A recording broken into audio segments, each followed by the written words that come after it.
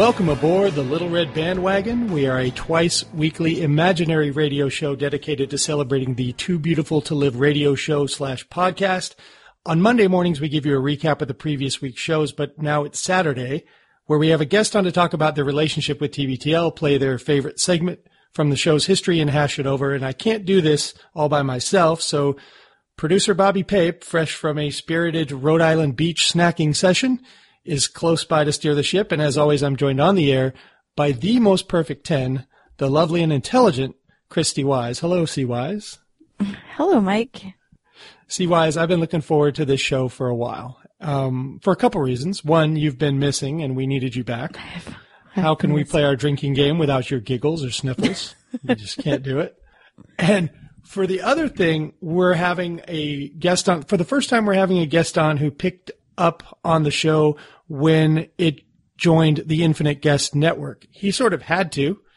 Well, let's just say he did have to, because he's the guy who promotes all those shows. And there he is, Steve Stewbot Newman. Hi, Steve Stewbot. No mountain too tall, and good luck to all. There he is. He knows his TBTL history, therefore doomed to repeat it. Hey, everybody. How's it going? Hey, there's a few things that we must discuss tonight, which I'll get to in a second. Of course, Christy will interview Stu. He'll play his TBTL history clip, which something that got him actually hooked on wanting to listen to the show, from what I understand, and that's when the boys talked about saxophones. If there's time, I put together a short quiz for him called Feeling Minnesota, where I'll get the feelings of a native Minnesotan on some local celebrities there. Of course, how to get involved, and if there's any housekeeping to do, Christy will do it. But as I said, things we must discuss. I've been wanting to get Stu on here for a long time, because when I first found out about him, I was a little bit upset. Stu, you probably know this. The show had a blogger for probably the last couple of years, and it was 4 different people that got passed from person to person, and I was the last one on that list. I was the last TBTL blogger before they went to Infinite Guest. Were you aware of that? No, I was completely unaware of that. Okay, so I'm glad you're unaware of it, because I was just quietly seething that my blog was wrested from me, and it and what happened was, You started doing the blog, and I started reading it, and I was like, God damn it. What upset me the most is how funny you were. Well, thank you.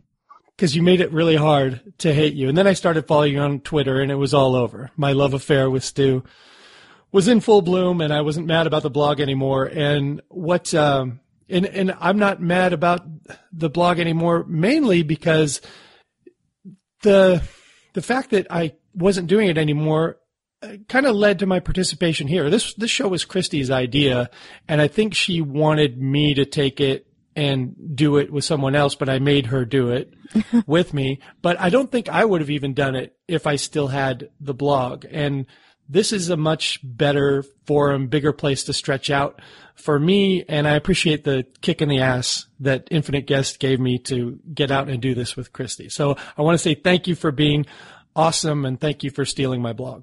Well, you're welcome, and I'm sorry. And this is your fault. Again? This is your fault, basically. Yes. What we're really saying is all the upset people at the Little Red Bandwagon, we'll send them your way, because, yeah, it's pretty much your fault. That's fine. I've earned it. We've been missing Christy. She missed the last show. Pape filled in. Christy has been very busy with work, but I understand last Saturday when Pape and I were doing the show, you were actually at a gay wedding. I was. And it had to be the greatest day to have a gay wedding in gay wedding history, right? Well, everybody's got to be in a pretty good mood at that point. Well, right? My argument is that all weddings are pretty gay. Yeah, that's true. That's why most straight guys hate them. Yeah, it was definitely a great week to celebrate Pride for sure. Yeah. So your dad is gay married as well. When did that happen? 2 years ago. Did they get married in Washington? Yeah, they got married in Washington when it became legal 2 years ago. Mm-hmm. Okay. And since then, I've officiated 3 same-sex weddings. Did you officiate this one? Though, no. Okay. So you're just enjoying.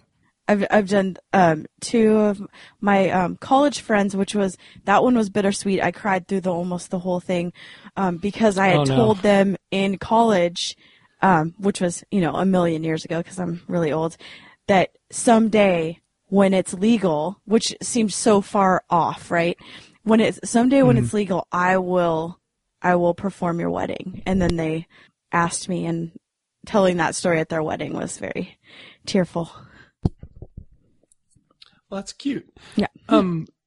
Okay, so something happened on the show last week, and Bobby and I talked about it, but I'm glad Christy's here now. And Stu, you probably listened to the OPP segment on Friday's show where there was a letter to Andrew written actually by our senior producer, Jeremy, about a work situation that he had where he found out his coworker was going to get fired, and he did not give her the information. He had a day or two with it and did not give her the information. And he was actually seeking advice on how to reconcile the friendship that they had. Yes. But ended up getting the larger discussion was whether he should have told her in advance. Do you remember hearing about this? I do, yes. What was your opinion on that? I think everybody, quietly was giving their own opinion on what he should have done. What he should have done with the information. What did you think? I think he should have told her. In my opinion, I think he should have told her, just because, it sounded like they had a long-standing friendship, and it's a tough spot, but I think you gotta give the heads up and let the chips fall where they may, and that's easy for me to say, not having any consequences that would fall on me. Yeah. But it's a tough spot. Don't get me wrong at all. I don't think less of him for taking the path he took. But had it been me, I'm pretty sure that I would have said, hey, this is coming down the line, and you didn't hear it from me, and I am so, so sorry. Yeah. I think the toughest part of it, and Christy, you have all the inside info on this, so definitely weigh on this, but I think the toughest part of it for me would have been they needed to get her laptop, they needed to get, information, contacts, stuff like that from her before letting her go. So they kind of needed her to come in and get that stuff. But if he tells her in advance, what if she just takes off? Professionally, it seemed like a situation where he should keep his mouth shut. Personally, of course, you want to tell your friend. But Christy, what was that situation? Was that Jeremy fearing that might be what would happen? Like they wouldn't get the clean break and the information that they needed from her?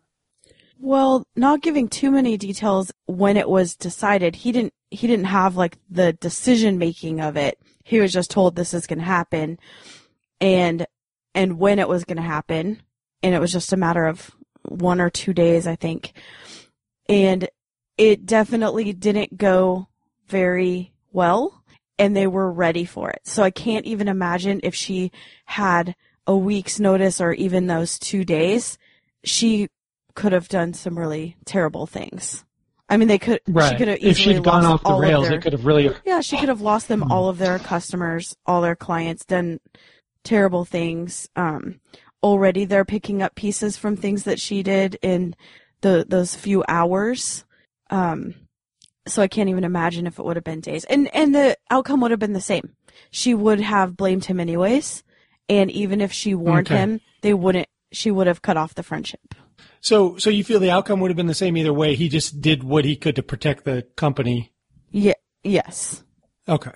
Yeah. I that's how I came down on it. But like Steve said, that's really tough. Yeah. I didn't know that they weren't still super, super tight, because that would have been, another mitigating circumstance to keep quiet about it. But, but what it did lead to, all of this, led to a very good thing. And that's Jeremy is now all the way in on TBTL. He's A10. So tragedy leads to, capital leads to T10. great things. So. He comes home now and says, have you heard, did you hear the episode? He told us yesterday, before any of us had downloaded it, that we that Andrew talked about us. He was the first person to Right. tell us that yesterday. Yeah, we don't really have to worry about doing any real quick scouting anymore. He's No, all over He's that. refreshing his feed all day. Must have been a frustrating day today for him because it just went up. Right. It was late. Yeah. All right. So, Christy, I'm going to hand the reins over to you. I have a lot of questions that I'll ask along the way, but Okay. take Stu through the paces. Okay. Oh, Hello. boy. Hello, Stu. Do you prefer Stu, Steve, Bot? Stu is fine. Stu's fine. Okay. So how long have you been working for Infinite Guest? 1 year. 1 year. And what's your media background? My media background is I started a Twitter account about 5 years ago, and people started following it. And I don't know why they did, but they did. And then I lost my IT job because the company went under. So I applied for this job with Infinite Guest, and I got this job at Infinite Guest. That's the nickel version of my media background. Did you know anybody there? Why do you think you got the job? Are you familiar with John Moe at all? Oh, yeah. John Moe used to work for my friend Bill Radke back in college. I think I've met John maybe once, but I'm very familiar with him. Very funny guy. Used to work in Seattle radio. Yes, he hosts the WITS program out of St. Paul, similar to the Livewire program that Luke hosts. Right. And we were Twitter friendly, and I think he put in a good word for me, and I applied the job. I saw it came down from a couple other people I knew, and I applied for it, and well, here I am. Oh, let me follow up on that too. I was listening to Wits last weekend, and you got a writing credit. Are you a regular writer on that show?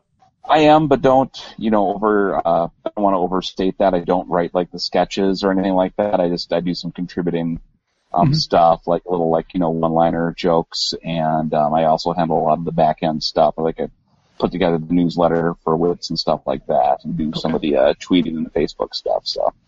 So I am a minor cog in the Wits wheel.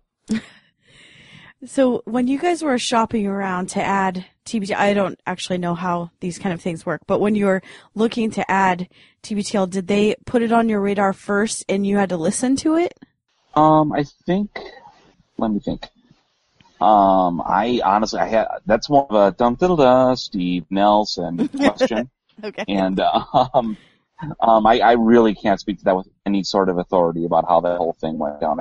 I apologize. I'm not trying to be evasive or anything. I literally just don't know.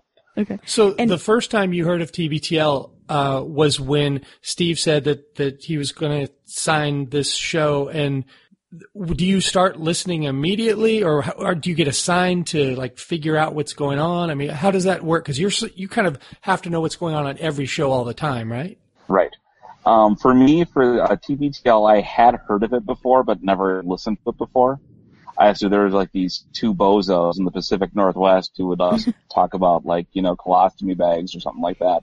So I that's not a thing. That's just me being stupid. No, I had heard of it, and then I started listening once Steve said, "Hey, they're coming on board here in a couple weeks." So try to familiarize yourself with it. So I just started listening to the program. I listened to about a week's worth of shows. It's like, oh, this is pretty entertaining. I kind of get where these guys are coming from. So, and I sent them off a questionnaire so I could build a blog post to introduce the Infinite Guest universe to the TBTL universe, and kind of went from there. Interesting. So, do you have to listen to every one of the shows? Is that part of your job? Like all of the Infinite Guest shows? It is my job to listen to as much as I can. Okay. And I do listen. I'd say if I had to ballpark it, I'd say to all the program we do, about 75 to 80% I listen to, yes. No Game of Thrones recap. No Game of Thrones, although I really am entertained by the Game of Thrones stuff, just because listen to them just get so frustrated about, certain plot points and stuff. It's just entertaining to listen to those two just lose their minds about certain things. And they do a good job of making you care about something you have no idea what they're discussing. Oh, so you don't watch it? I maybe 10 minutes of it. at like an airport bar type thing. Okay. I guess there's a Hodor. Is that right? Yeah. There's a Hodor, and it's got kind of a lot of the sexy time stuff and a lot of violence and incest. Yep. Sexual so you don't violence. have to watch any of the episodes. Yeah, I got it pretty good. It's basically just like Lord of the Rings with just a bunch of pervs, basically, right? Totally. Yep. Okay. If TBTL wanted to do a really faithful Game of Thrones recap, they would talk about it for about 35, 40 minutes, and you'd just really be getting into it, and then either Andrew or Luke would get killed. Yeah, exactly. Beheaded at a wedding or something. Okay. Totally out of the blue. One of them's just dead on the floor. That's Ned Stark, right? Ned Stark? Did I get that right? Right. That's the first season. That was the first time it happened. And then found the One Ring, and Zeppelin wrote an album about it, and then somebody showed their boobs. Okay, there I got it. Right. We bought us to heaven, and it was all over. Perfect. Are there other Infinite Guest shows that have a fan base like the Tens?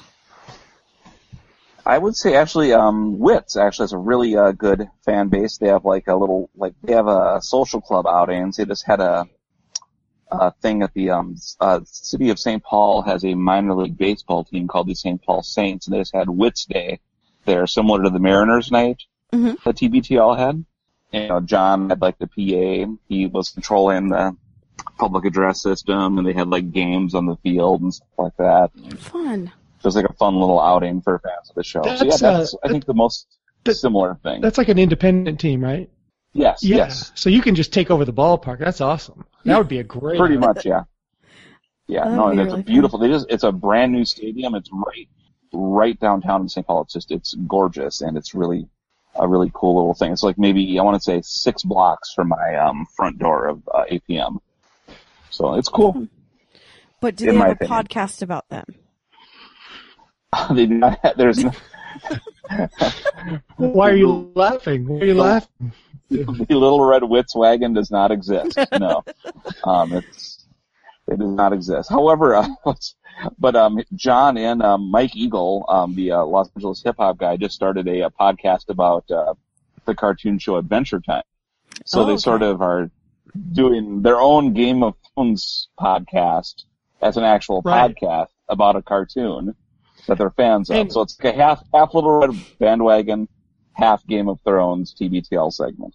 And back to your point of listening to people that are passionate about something, I've listened to an episode of that. I've seen bits and pieces of Adventure Time. I don't know any of the characters, but the podcast was entertaining because I know, isn't it? I mean, I was like, I know, and I mean, I got kids that are just a little older than the Adventure Time, wheelhouse, so I'm just vaguely familiar with it. Again, I've seen it in passing. I can quote chapter and verse from like SpongeBob and iCarly, but I have no base on Adventure Time. But just listening to those two guys talk about it, it's entertaining. It's fun. What is it called? Conversation Parade.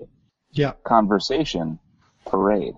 Which is number one on iTunes Comedy today? iTunes TV and Film podcast, yeah. That's awesome. It's a lot of the nerdier sectors like Twitter and the internet are big on Adventure Time and have been like, saying, hey, take a look at this. Like, you guys are familiar with John Roderick, right? Yes. The musician. Yeah. He does a podcast with a Merlin Mann. I know he's a big tech writer, and he just tweeted about it, and that gave us a nice little spike, I think. So, awesome. Yeah, cool, fun, happy time show. Good. Have you gone back and listened to any of the old episodes? Yes. When we were porting over the archives from My Northwest, I saw. I mean, obviously, I've not listened to all 1,892 episodes because that is a hell of a lot of a collector series to listen to. But I mean, just to like go back and just like hear like, oh, that's like an actual like radio show that had commercials and stuff in it. And like just listening to like a Jen before she was like the Andrew before the Andrew was Andrew. Is that right? Yes. Yeah, I mean, just to listen to like how the show used to be and like listening to it develop, and I mean, there was still a lot of the TBTL that as it exists now, I think was just there just because that's how Luke is as far as like a host goes. But it was just I don't know if it is archival. That's not the right word, but archaeological. That's maybe the right word. Let's go with that. Let's just say that this. Yeah, so just like listening. Anthropological, maybe? That's probably a lot better. But yeah, I listened to like a couple like 2009 shows and like, just skipping back and forth and just like, so I've heard of that guest before. So it's just, so yeah, I have listened to some, but I have not listened to a thorough amount. Like I have not just drilled down on March 2010 to see what was going on in TBTL a lot. I don't know if you listened to our show, but there have been people in the past that, yes. Okay. Everyone does the going back into history different. And my favorite way is someone would go back to, like today's June 30th. They would go back in history every June 30th and listen to all of those shows. So it would be, well, now it's a lot more, but it would be 4 or 5 shows in one day. And that would be the way that they would do it. But, now I have to ask you about the archive issues. Where's Hour 3? I don't know. I have no idea what Hour 3 even is. I have no idea. Okay. I didn't even know that was a thing. Okay.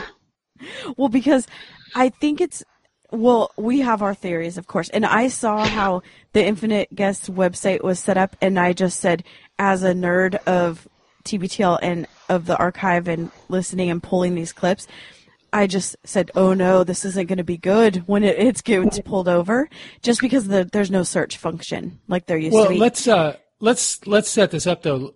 Some people might not know what we're talking about. We've been, talking back and forth. There's a guy. His name is Ben Quick, right? Yes. Christy? Yeah. Mm-hmm. He's a guy who's been archiving TBTL the radio days, and he's moving forward from there. And the way that My Northwest had archived it, there were some errors, but the main error was during the radio show days there were 3 hours, and each hour had about 35 to 45 minutes of content depending on the spot load, and there would be Hour 1, Hour 2, and Hour 3. But the way they put it on their website, it was Hour 1, and then it would say Hour 2, and then the Hour 3 would be labeled Hour 2. Again. Or 1. Right. So there was a lot of repeat labeling in their archives. And then when things got transferred over to Infinite Guest, those duplicates got eliminated, even though they weren't actually content duplicates. They were just title duplicates. So on the Infinite Guest archive right now, there's missing content. Yeah, I'd love to give you any sort of answer that isn't beyond the shruggy from the internet. Right. Sure. All I have is the shruggy. That's all. We just had to ask the question because people told us to.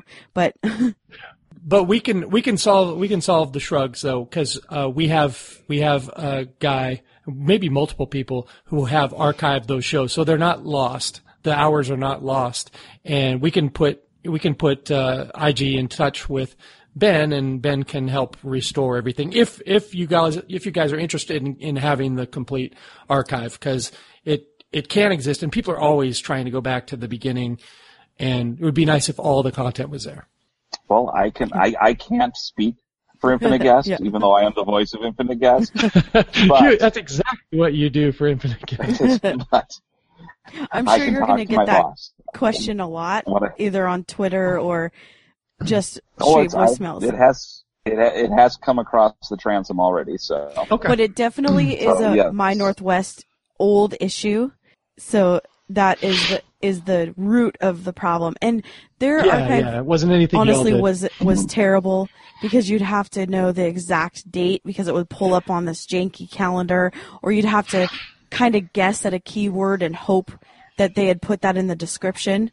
So it wasn't lovely either, and I'm sure that you guys will figure it out and fix it, and it will be much, much, much better. But Well, we've tortured him enough. Christy, do you have any more questions?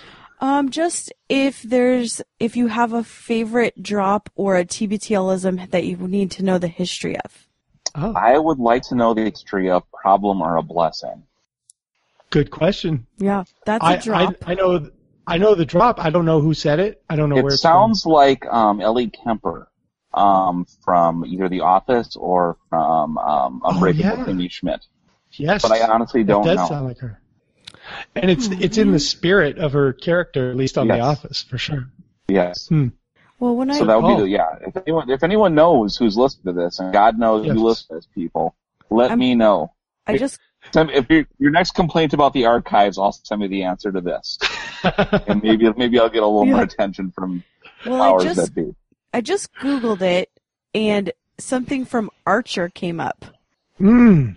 Oh, it's they have had Archer drops before. Carol Tunt. It's like Judy Greer's character. It's a she was secretary? a country music singer. Yes. Okay. So her last name is Tunt. I'm just going to keep saying Tunt, by the way, to make it really uncomfortable here. I really but yeah, that's because it sounds like Judy Greer's voice. Okay, so it's from Judy Archer. Greer, okay. Thanks for asking. Yeah. Yes. Well, there we go. We've already solved it. But and if anyone out there really likes Archer, go back and watch Frisky Dingo. Find it and watch it. That's all I got to say about that. Well, I'd like to know when they played it first. Like, the context of it. Was it one of Andrew's pre-show role, or was it something that Luke found and dropped it in a conversation? Now I need to know. Good question. Yeah, that we still need to know. Yeah. It says it was from a 2014 episode. We'll figure it out. All right. So the clip, I asked you the other day, Stu, when you crossed the line from listening because you had to listen to listening because you wanted to listen, and the clip you came up with immediately was from a show, 1827, You Can't Flout a Flauta, and it was, I should say flauta because I'm in Texas and I need to say it right. It was a segment pretty early in the show where they were talking about saxophone music, and the reason it came up is because they were doing Dreamcatchers, our least favorite segment, but it did lead to this moment. And Bobby, can you play this? I find that to be believable. In the realm of dreams. I like that what this has really turned into is Dream Court, where you basically decide if you think these are real dreams that happened or people just trying to come up with hilarious ideas of what a dream could be so as to get their name read on TBTL.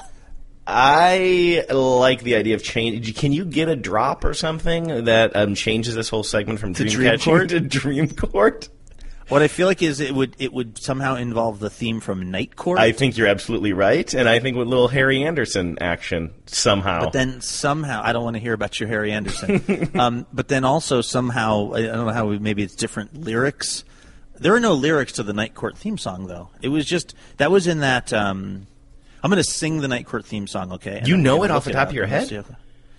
I think it was like, it's real jazzy. It's like, ba-doop-doop. Do-do. It's like got some kind of like bass line thing coming in, and then it goes do-do-do-do-do, do-do-do. And then there's like a jazzy horn or a guitar. Do-do-do-do-do, do-do-do. That's what I think the Night Court theme is. Do you want to see how close I actually? Oh yeah, do you have it up there too? Because I have it. Do you have it? Yeah. Okay, Let's play give this a shot. Let's see how I did.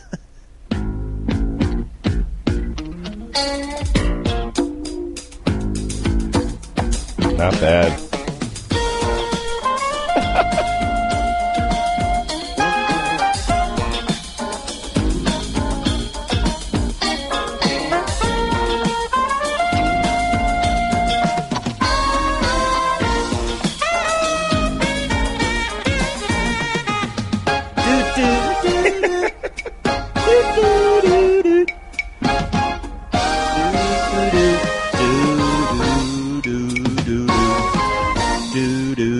Good job, Luke. You did a nice job with that. Do you realize that I've seen the show Night Court like 3 times in my life? Are you serious? That came from a non-fan? Did you only watch the open? I was a real Night Court open head. Yeah. Just really into the theme. No, it's because that show was really popular at a time when we didn't have a TV. Oh, So but why do you I- know the theme so well? I don't know. It just stuck in my head for some reason. Wow, that's really good. I mean, I used to actually watch that show, and I couldn't have done that. Although, of course, the second I hear it, It all all comes flooding back. As a matter of fact, I was going to make a joke about how you could not have a TV show that took place in a city at night without having saxophone in the intro. I mean, that seemed just to be a rule. There were just, it got established at some point that saxophone gets played at night under a street light, possibly standing on top of a manhole cover that has steam coming out of it. Saturday Night Live, anybody? You know what I mean? Like, it's Yep. just all saxophone playing, and maybe there's possibly a neon sign that's flickering on and off. Oh, those are hopefully, all yeah. things that are happening whilst saxophone, in the words of Homer Simpson, is being played. Absolutely, and there might even be, maybe it's not raining, but there was a rain recently, and so Yeah. things are a little sparkly out there. Let's see, as a matter of fact, that also reminds me of this, something that our friend Stu was mentioning in an email to us the other day. Oh, is this going to work? Our friend Blogger Stu Our friend Blogger Stu over of at the Infinite Guest Podcast Network. This is not, do you know this song? Here we go. Oh yeah, this is Baker Street. Right. This dude died, by the way, recently. Jerry Rafferty? I don't know. I think Jerry Rafferty is the guy who sings, and this is a British dude who's playing the sax. Oh, the sax And- player died. And he play here. Turn this up for a second. Is that Freedom Rock? Turn it up.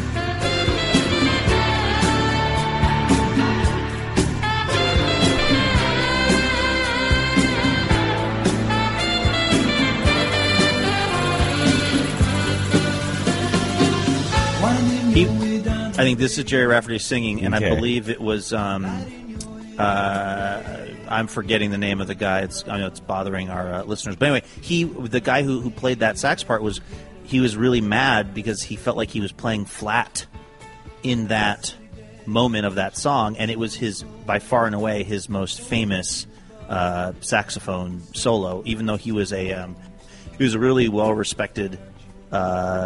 His last name was Ravenscroft. Oh, wow. Yeah. Speaking of, Game of Thrones is coming back pretty soon. I know, that is like will saxophone ever come? It will if Ravenscroft is involved. Why can't I find this guy's first name? I'm looking at the like Wikipedia page for this song Baker Street, and it's like the guy who played saxophone. That should be like I forget Jerry Rafferty. That should be the first thing in the Wikipedia page. And it's not. And I'm going to have to sit here and carefully... Thank you.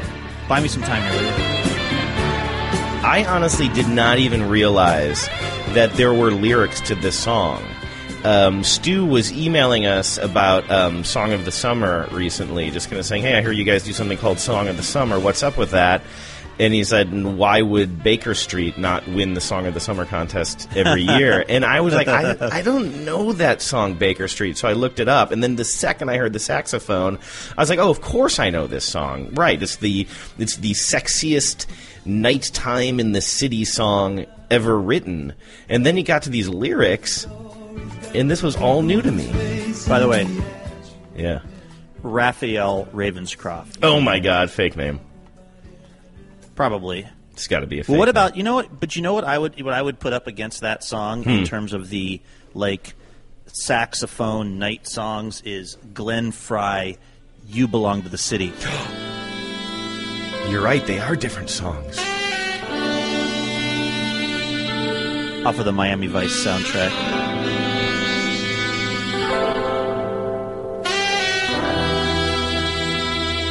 By the way, estate of Raphael Ravenscroft and Jerry Rafferty, you might want to sue Glenn Frey over this song. If the Marvin Gaye family got all that money.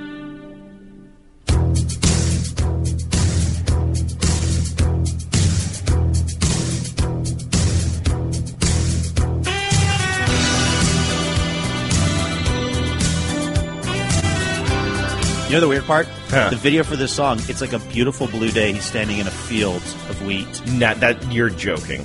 Yeah, I am. It's nighttime in the city, and there's steam coming off of things. The sun goes down, the night rolls in. You can feel it starting all over again. The moon comes up and the music calls. You're getting tired of staring at the same four walls.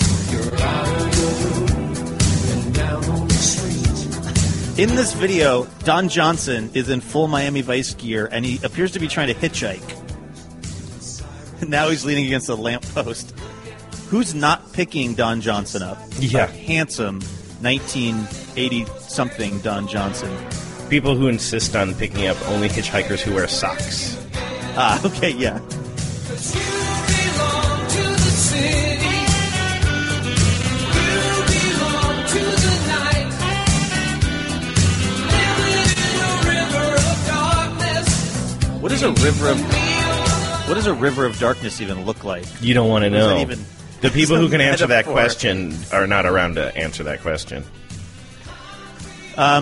All right, so hey, Man. listen, can I just Sorry, to I'm sorry. Yeah, please. to transition out of this? I did want to say though that the last dream that I will read, the last dream tweet We're here, telling the is dreams. related to saxophones. Okay. He Garrett had a dream where I could make a beautiful sound on a saxophone. He wrote saxophone. I had a dream where I could make a beautiful sound on a saxophone, but I didn't know any of the fingerings. There, that's what we call Okay. wrapping a segment up. with That's closure. Great. Now let's Goodbye. You were on the run, trying to get away from the things you've done. Now you're back again. See, I was hoping we were gonna hit another saxophone post, and then we'd really have put just a great punctuation on it. But by the way, Glenn Frey, what was the other one? Did he also write Smuggler's Blues? I don't know Smuggler's Blues. I've never heard of it. Well, of course, I didn't think I'd heard of Baker Street either. I just feel like Belong to the night. Living in a river of darkness. Beneath the neon light. because this song, "You Belong to the City," is pretty terrible in my opinion. A little, as we like to say, on the nose. And I'm thinking like he was also, because he was in the Eagles, right? Yes, I believe so. And then he went on to have this solo career in the '80s where he was really killing it. And I always felt Smuggler's Blues was another just terrible, way too on the nose song. Can I just give you a little? Yeah, let give me a like, taste. I'll give you about a minute of Smuggler's Blues. Nice. Oh, geez. This is one of these videos that's got a whole damn plot It's line. going to set a scene. There is. It's a guy sitting. It's Glenn Frey sitting in a car. They've got a suitcase of money. They're in South America somewhere.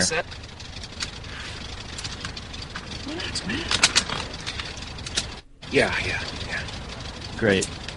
Glenn Frey's getting nervous. He's had too much of the smuggler's game. He's sitting next to a guy who looks like a combination of Che Guevara and Casey Affleck. He's I would wearing like some that Maui guy. Jim sunglasses. I know you probably would. I'll be right here. Casey Affleck guy gets out of the car. He's walking down some little alley with the suitcase of money. And Glenn Frey is having a flashback now of little kids playing as he smokes a cigarette. Thank God this didn't take it too much. Uh-oh. Things just went sideways. Casey Affleck jumping back in the car. Guys are shooting at him. He's got the smuggler's blues. That's great narration. Thank you. There's trouble on the street tonight, I can feel it in my bones. I had a premonition that he should not go alone. I knew the gun was loaded, but I didn't think he'd kill. Everything exploded and the blood began to spill. So baby, here's your ticket, put the suitcase in your hand. Here's a little money now, do it just the way we planned. You be cool for 20 hours and I'll pay you 20 grand. I'm sorry it went down like this. Someone had to lose. It's the nature of the business. It's the smuggler's blues. That's the nature of the business, Andrew. I know. It's the smuggler's blues. Smuggler's blues. I don't have a lot of room in my life for the Eagles. I'm so with you. The main song I like by You ever met somebody, by the way, who wants to point out that it's not the Eagles, it's just Eagles? No, That's you're a the person. first person. I need to- guess I you have. He's you. You need to unfriend that person in life. You need to IRL unfriend them if they ever tell you that. Oh, no, actually, it's Eagles.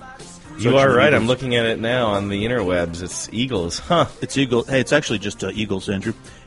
So Dreamcatcher morphed into Dream Court, which led to Luke singing the the Night Court theme, which he did pretty accurately. He did pretty good. For a guy who's never watched the show. But yeah, I find that there are a lot of shows from way back in the day that I know the theme songs cold. I never really watched the shows, but they were on in the background, or it was before you could change the channel, and you'd get 20 seconds of the theme song. I think, Christy, you're in love with theme songs. Mm-hmm. What is the? You're huge on the theme songs. And what was that one where you and your sister would do a little dance and the Family Ties. Family Ties. You do the la la la la and do a little poses and stuff. So I know that song, though I never really watched the show, and I know that Night Court song cold, even though I never watched the show, and Luke didn't. Were we just too lazy to turn the channel? Why do we know all these songs from shows that we don't watch? Because there wasn't that much on TV. I mean, what was there, like 3 or 4 channels? I mean, back in your day, Mike, there was one and it ended at 10 o'clock at night. But in the 80s, there was not much TV. And I think that people just had the TV on in the background. At least that's how my house was. Just a constant companion. Right. But what it led to, because there was such awesome jazz saxophone in that song, was a discussion of saxophone in a certain era of music and what the saxophone in the song means to people. Like it means a street scene. It means like it's going to get real and gritty here, like Smuggler's Blues, right. and that kind of thing. So they were talking during that clip, Stu, that you had written to them about saxophones just very close previous to that. How did that work into what they were actually talking about? The Song of the Summer thing. We had preliminary discussions about the Song of the Summer thing, and asked anyone who was born roughly when I was, the only Song of the Summer that ever matters is Baker Street by Jerry Rafferty, which is the most epic saxophone solo on the planet in the history of recorded music. So that's entirely why it came up. So I just had sent them the video to the song, and then I just played it 5 times in a row in my office. And just saxophone and a little air bass, a little air guitar. It was pretty great. So anyway, that's the only reason that came up, was that we were talking about Song of the Summer, and the only Song of the Summer that I subscribe to is Baker Street by Jerry. Well, do you plan to openly campaign for Baker Street this year and in future years? No. I will, but I think it'll fall on deaf ears, because from what I understand, and I bet you both can correct me, is that it has to be a song of current vintage, not past vintage. Yes, but there's always the outliers. What was it, 2 summers ago, a song from Poland won?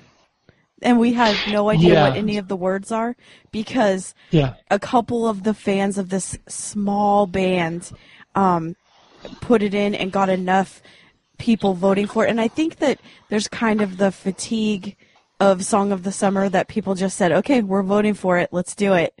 So if you vote for it, I will co-sign it. Yep, go ahead.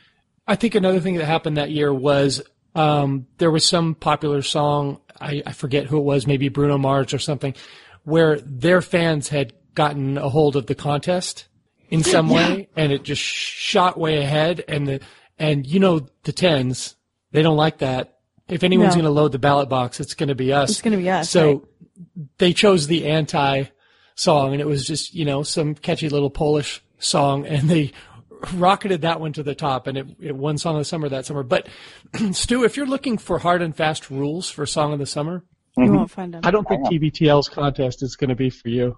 Okay, well, good, because I've got like a dozen suggestions, and none of them are from 2015. I there like you go. It because every year, the whole time leading up to the last day when they announce, they're constantly defining what it actually means. So I think Song of the Summer doesn't have to be the summer of 2015.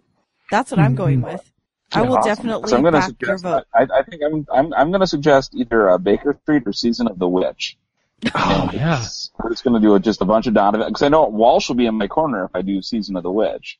Mhm. And I figure that's probably worth something. Nobody's hipper than Walsh. Nobody has his finger on the pulse of today's song of the summer than Andrew Tonight Pants Walsh with his belted, cut off khakis. Well, he did spend all of Monday's show just taking a shit on James Taylor, which I'm fine with. So, which Yeah, is pretty good. I kind of did a few weeks ago here then too. Yeah. Can I swear in this, by the way? I should probably Yes. have checked. With You just have to say after you say it, you have to say sorry, Aiden, because we have a 9-year-old listener. Aiden, I'm fucking sorry. It's not. I'm He really will sorry love about that. that. He will love that. Okay. So I have a question So you about got- these songs with Go the ahead. saxophone. Would these have been songs that you put on mixtape for dates, sexy times? Like, hey, I got this tape. Let's put it in. Wait, you're asking the wrong guy. I mean, I love making mixtapes. I just was really unsuccessful with the ladies and in that era. So, but yeah, I mean, I was a big fan of like that classic rock, like into alternative rock type of that little border in the mid to late 80s, and that's just Careless Whisper had a Oh my great God, yes. sax line. I mean, you can't. I mean, that's just I mean, that's classic Ridgely and Michael right there. I go Ridgely and Michael, not Michael and Ridgely. I know a lot of people say George Michael carried Wham. But I'm a Ridgely guy. And I know that. Speaking of outliers, I know it's an outlier, but I mean, Ridgely brought a lot. He I think played bass on one song. So I mean, He was tall, he was tall, he had black hair. good perm. Yeah. Yeah. So yeah, he Solid. had a mullet, I think, when Make It Big came out. So, but yeah, Careless Whisper, yeah, there's, boy, that was a weird digression into my personal life there, but anyway. Well, let me Yes, turn it on. I loved making mixtapes. I was really good at making mixtapes. I was just really bad at getting girls. Sexy time. With, Okay. There we go. Christy, Yes. you brought it up, so I guess I have to ask you, did any guy ever make you a mixtape that was meant for sexy times? It wasn't just meant to romance you, it was meant to play while you're getting down. I don't think I ever got a mix tape, a mix CD maybe, but I for some reason dated a lot of boys in bands, and so they would be like, I'm gonna play this Queensryche song for you. So that would be more of what I was dealing with. Oh my God. Oh my gosh. Or some Nothing- Green Day. Nothing gets the bra hooks unstrapped than Operation Mindcrime. Yes! That's just, oh my God. They're from my hometown. They used to play junior high dances and high school dances. Yeah. In Really? They my probably community, still do. yes. Oh, they're back there, yeah. Yeah, I was They're gonna back say, at it is- Odell Junior High. They just booked it. The circle has come full circle there. Right. Oh my goodness. The state fair circuit let them loose, and now they're going back to Sammamish High School for prom. Wow. Hey, isn't that? Wait a minute. Can you say the name of that school again, Mike?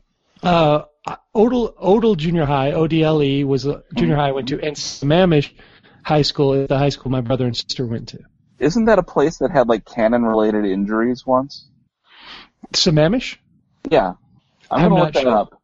I believe that that high school I think had like they have a cannon on campus. I wasn't aware. I'm glad I didn't go there because I'm not allowed around firearms. This has been rattling around in the back of my brain, like because that I have connections in Washington State. There's a school out there, and I want to say that former Washington Husky Rick Fenney, a running back who ended up playing for the Vikings. He's from Snohomish County, Rick Fenney. I'm pretty sure. I used to play basketball with him in college. Yeah, he ended up He was going impossible. to jail. You can't Yeah, guard he went Rick to jail Fenney. too. He went to jail too. What For us, I want to say tight-end or mortgage fraud. It happens with running backs. You know how it goes. But I don't know that you know how that goes with running backs. But anyway, there, I believe, was a cannon-related injury at a Snohomish football game. Yep, And I you're will right. look that It's up. And I will, Snohomish. I just looked Yeah, it he up. went to Snohomish High School, I think. Snohomish, Okay. not Sammamish. Which they all kind of sound the same I to other people. apologize. No, it's fine. It's When- Snohomish, Sahamish. Let's call the whole thing off. When you Google made up it, there's a picture of the injury, and it's pretty gross. I wish I had a... Really? I wasn't entirely wrong, is what you're saying. Hey. Yeah, it's... Awesome. Sorry, my dog. That's okay. Yeah, it's... Playing basketball against Rick Fenny was my first experience in the Hack-a-Shack or Hack-a-Fenny, because this guy, he was a fullback, and he was so broad-shouldered, it was impossible for him to shoot a free throw. So as many fouls as you could give, you just foul that guy and just watch him smash it off the backboard and rebound it. Wow, I'm talking to somebody who played basketball against a former Minnesota Viking who went to jail for securities fraud or something like that. Well, I went to jail too. I can't judge.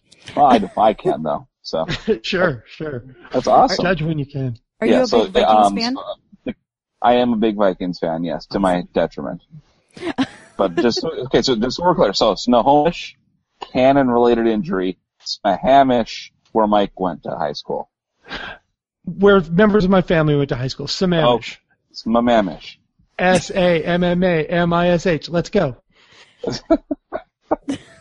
We have a lot of... Hey, I used to go to the games when I was a little kid. What do you want from me? This has made my evening already. That this is a thing that actually happened. But Stu, you have a lot of interesting sounding names there in Minnesota too. I mean, we have lots of That's Native very American true. names where people can't same here. actually pronounce them. So I know that you have that too. Minnetonkas, our Gitchagumis, and our Okabojis, which is actually in Iowa. Never mind. So, sorry about that. Are you still searching for something, Christy? Nope. I found it. Okay. The cannon. More cannon-related injuries. Yeah. Did we find that there was a cannon? Yes, at Sammamish High School. At Snohomish.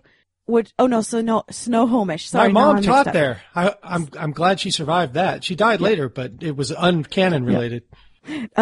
So Snohomish High School, this is a little bit of trivia, was the high school that the kid went to in War Games. Okay, Matthew Broderick. Yep. And I think, interestingly enough, there was a controversy. There were ladies, I don't know if it was cheerleaders or just fans of Snohomish High School. The women were calling themselves the Snow Hose. The Snow Hose, yep. And They had it somebody on the butt didn't like of their, that. They made them. They had it on the butt of their pants. Yeah, and somebody made them stop it, if I remember right. This is up in your neck of the woods. Probably their Chris. You should dads. know all that. My guess is probably their dad saw that and said, nope, Right. Nope. that's you're not going out of the house. that's done. That Yeah, was, that should have been on an individual basis. Yeah. There should be a conscience clause for these snow warm-ups. Right. Yeah. Christy, do you have anything else on that clip or Stu? I mean, the Smuggler's Blues, I mean, come on. That has got to be the most embarrassing video. It's Glenn Fry. I mean, he's the most embarrassing human being imaginable. If you've seen the Eagles documentary, he's just a piece. I mean, Stu, it's Eagles. If I you've know, seen it's Eagles documentaries. Yes, no, I just, between him and Henley seem to be like in a headlong race to see who the biggest asshole on planet Earth is. And it's still neck and neck as far as I can tell. Yeah. I think my favorite part of the clip was when Luke was queued up the song and he said, "Oh, Andrew, you wouldn't believe this video. He's standing in a field in the middle of the day." And Andrew's like, "He is? No, he's on the street at night and it's raining." Right. There are multiple manholes And getting out steam. Andrew Walsh's sense of wonder. But seriously, the 80s were the best time to be a saxophone player, right? Yeah, probably. They seemed like those tasteful saxophone parts were just, obviously Clarence Clemens with the E Street Band was always, omnipresent that way. But it seemed like, the 80s seemed to be really friendly for that type of, just little, oh, hey, there's a saxophone. And now we're going to go to the slap bass drums that were recorded underwater. Well, we know you like the Baker Street one. Do you actually like all of the saxophone solos, or do you just pick and choose? I pick and choose. I dabble. I'm not going to say that I'm a phone guy, but I dabble. And I know that this is hurtful for I'm me not to like bring I'm not up, like a jazz bow or anything like that. No. I know this is a hurtful thing for me to bring up, but classic saxophone was on St. Elmo's Fire when he just would randomly pull it out with the sheets flying everywhere, and he's just in an empty apartment playing the saxophone. Yes. God, he was so good at that. I mean, obviously, I think Rob Lowe peaked with Parks and Recreation. Yes. He's just perfect on that. But I mean, that was before Parks and Rec. I think that was peak Lowe.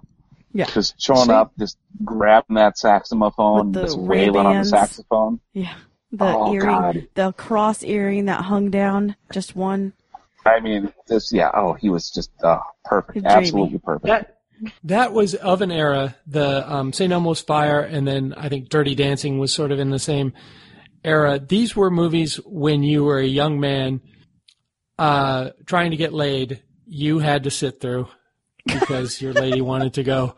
And so I know those movies way better than I want to, should. I mean, when they come on, I know shot for shot what's going to happen. And in a vacuum, like if I wasn't trying to get laid, I would never have seen either one of those movies, but I know them by fucking heart. Sorry, Aiden.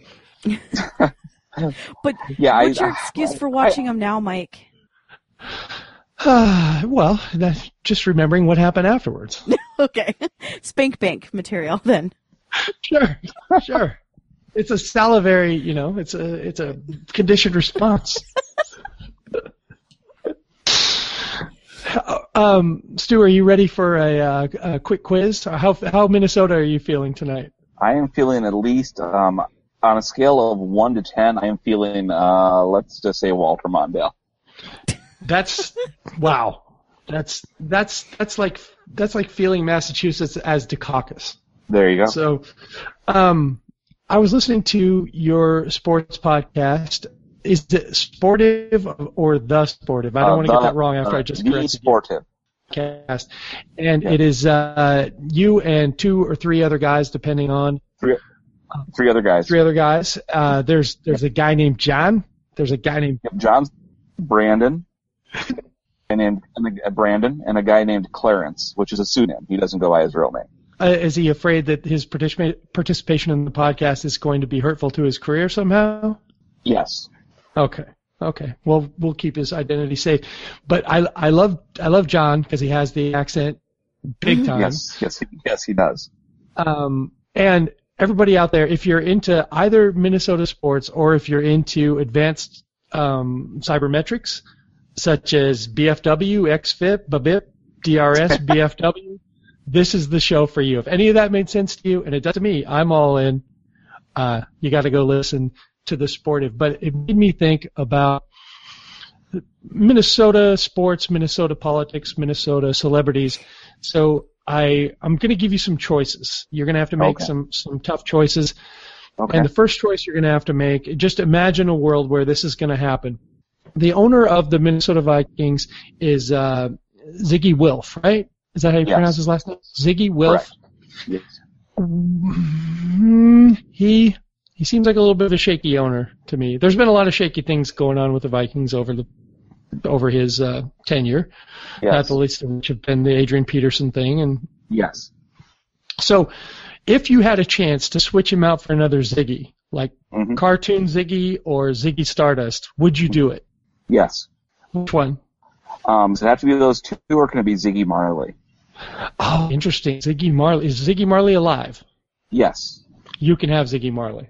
Okay. He does like children's like cartoon theme songs now. Mm-hmm. And, he's got Bob Marley estate money, so he's clearly, he can afford to buy the franchise. Cause I don't know that, Ziggy Stardust is fictional, so he can't. And, so I'm gonna go, I'll go with Ziggy Marley. And I swap him out in 5 minutes. Okay. Second one, you have to choose one prince to rule the Midwest. Is it going to be Prince, Prince Charles, or Prince Fielder? Prince Rogers Nelson. Really? Yes. You're all in on Prince. I am all in on Prince. Okay. Fanboy. Do you think you're all in on Prince because you're from Minnesota, or would you be all in on Prince no matter what? No matter what.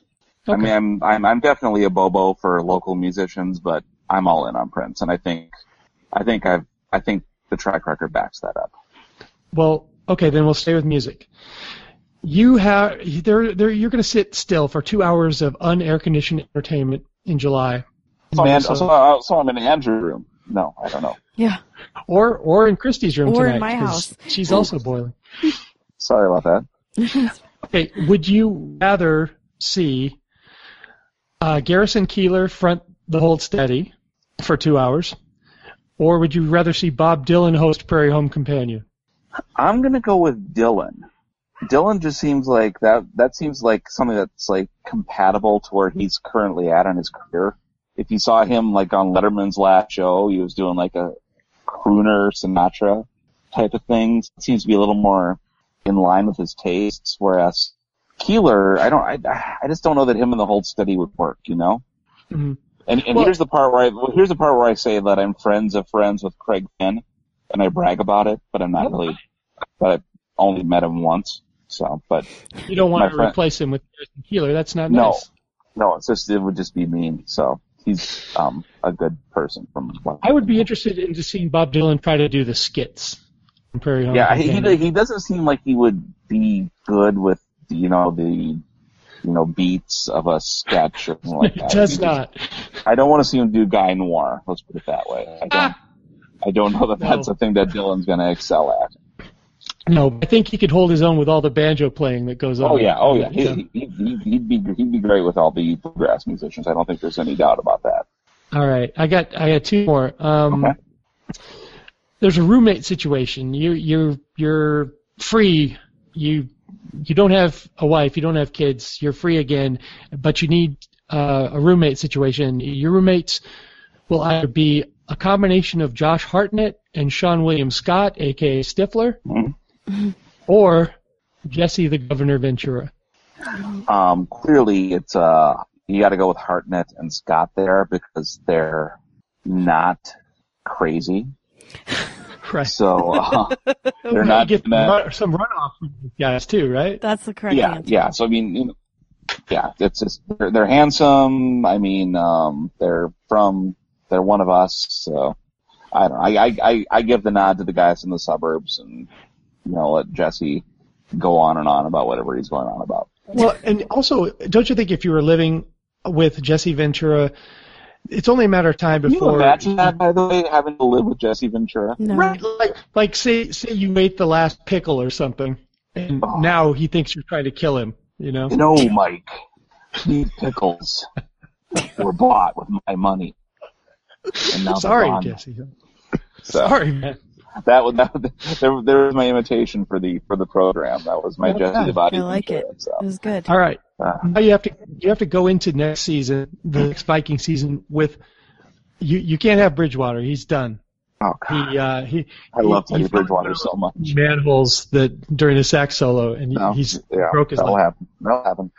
So you have to have one of these three guys open the season, the 2015 season for the Vikings, at quarterback, Matt Cassell, Christian Ponder, or Brett Favre. Favre. Wow. Viking legend, Brett Favre. Vikings legend, Brett Favre. Probably of those. Well, no, change it to Cassell. Cassell was actually decent last year before he got hurt. So I just saved himself. Yep. Yeah, I thought about it for 5 seconds. It's like no, Cassell. Cassell is not good enough to get you to the point where he'll break your heart like Favre did. Right. Oh well, trust me, I'm very, very.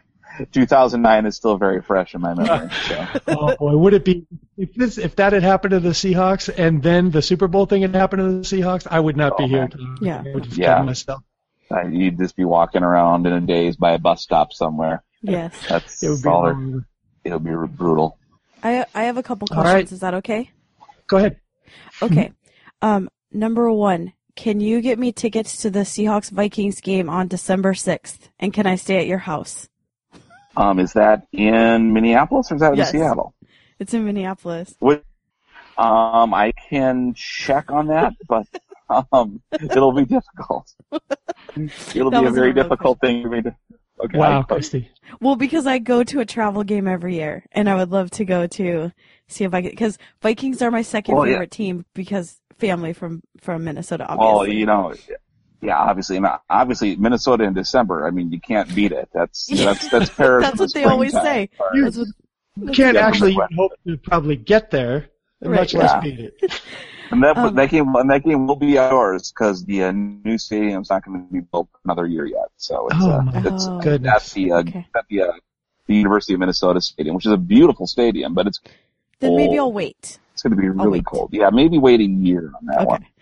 Okay. Next is, are you ever going to come to Seattle for any reason?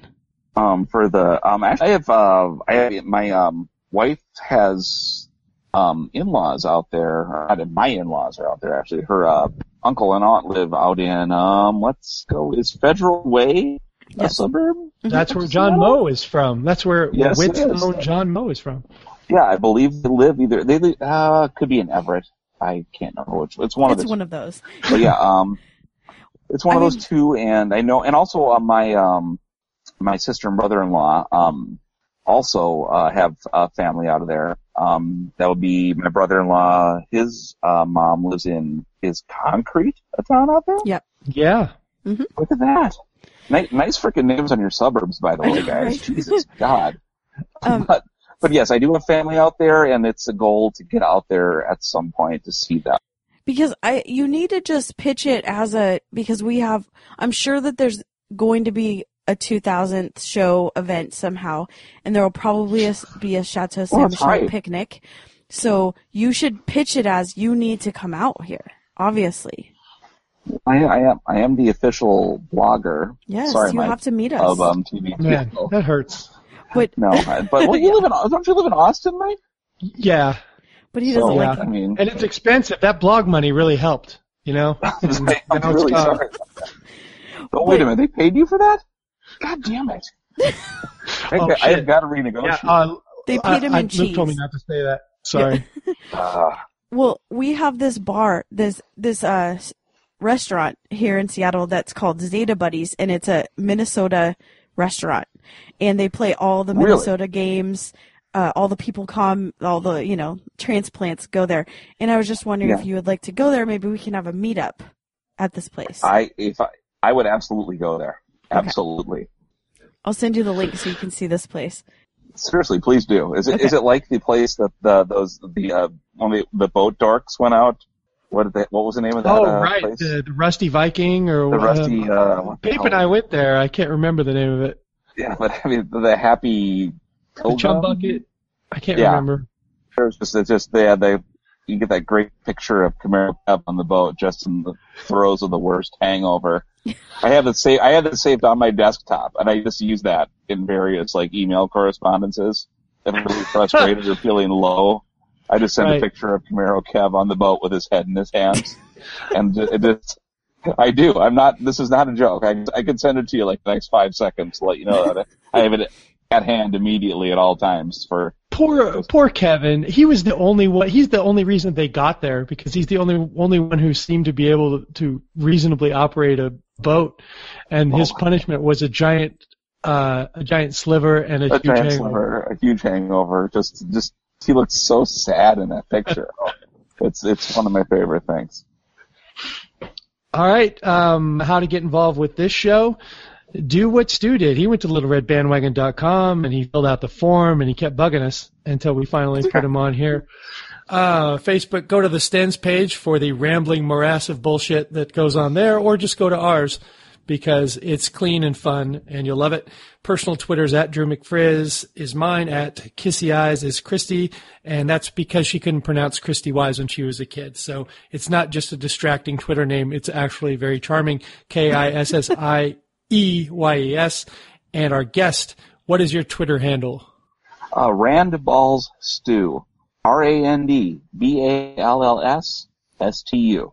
I believe Christy wants an explanation on that. Yeah, not rear one- end balls. Not rear Not end rear balls. end, not rear end. It is definitely not rear end balls.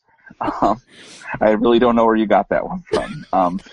But when I got my internet start, also was there's a sports blog local paper, the Minneapolis equivalent of the Seattle Post-Intelligencer, or the Austin American Statesman, Mike, or the New Orleans Times-Picayune, whoever listened in New Orleans. They have a sports blog there called Randball by a guy named Michael Rand, and I left a couple comments on the blog. He liked the cut of my jib, and he let me do regular posts on the blog because he actually had an actual job at the paper, and a couple people liked it. It got picked up by some people and stuff. Did someone steal it from you, or do you still have it?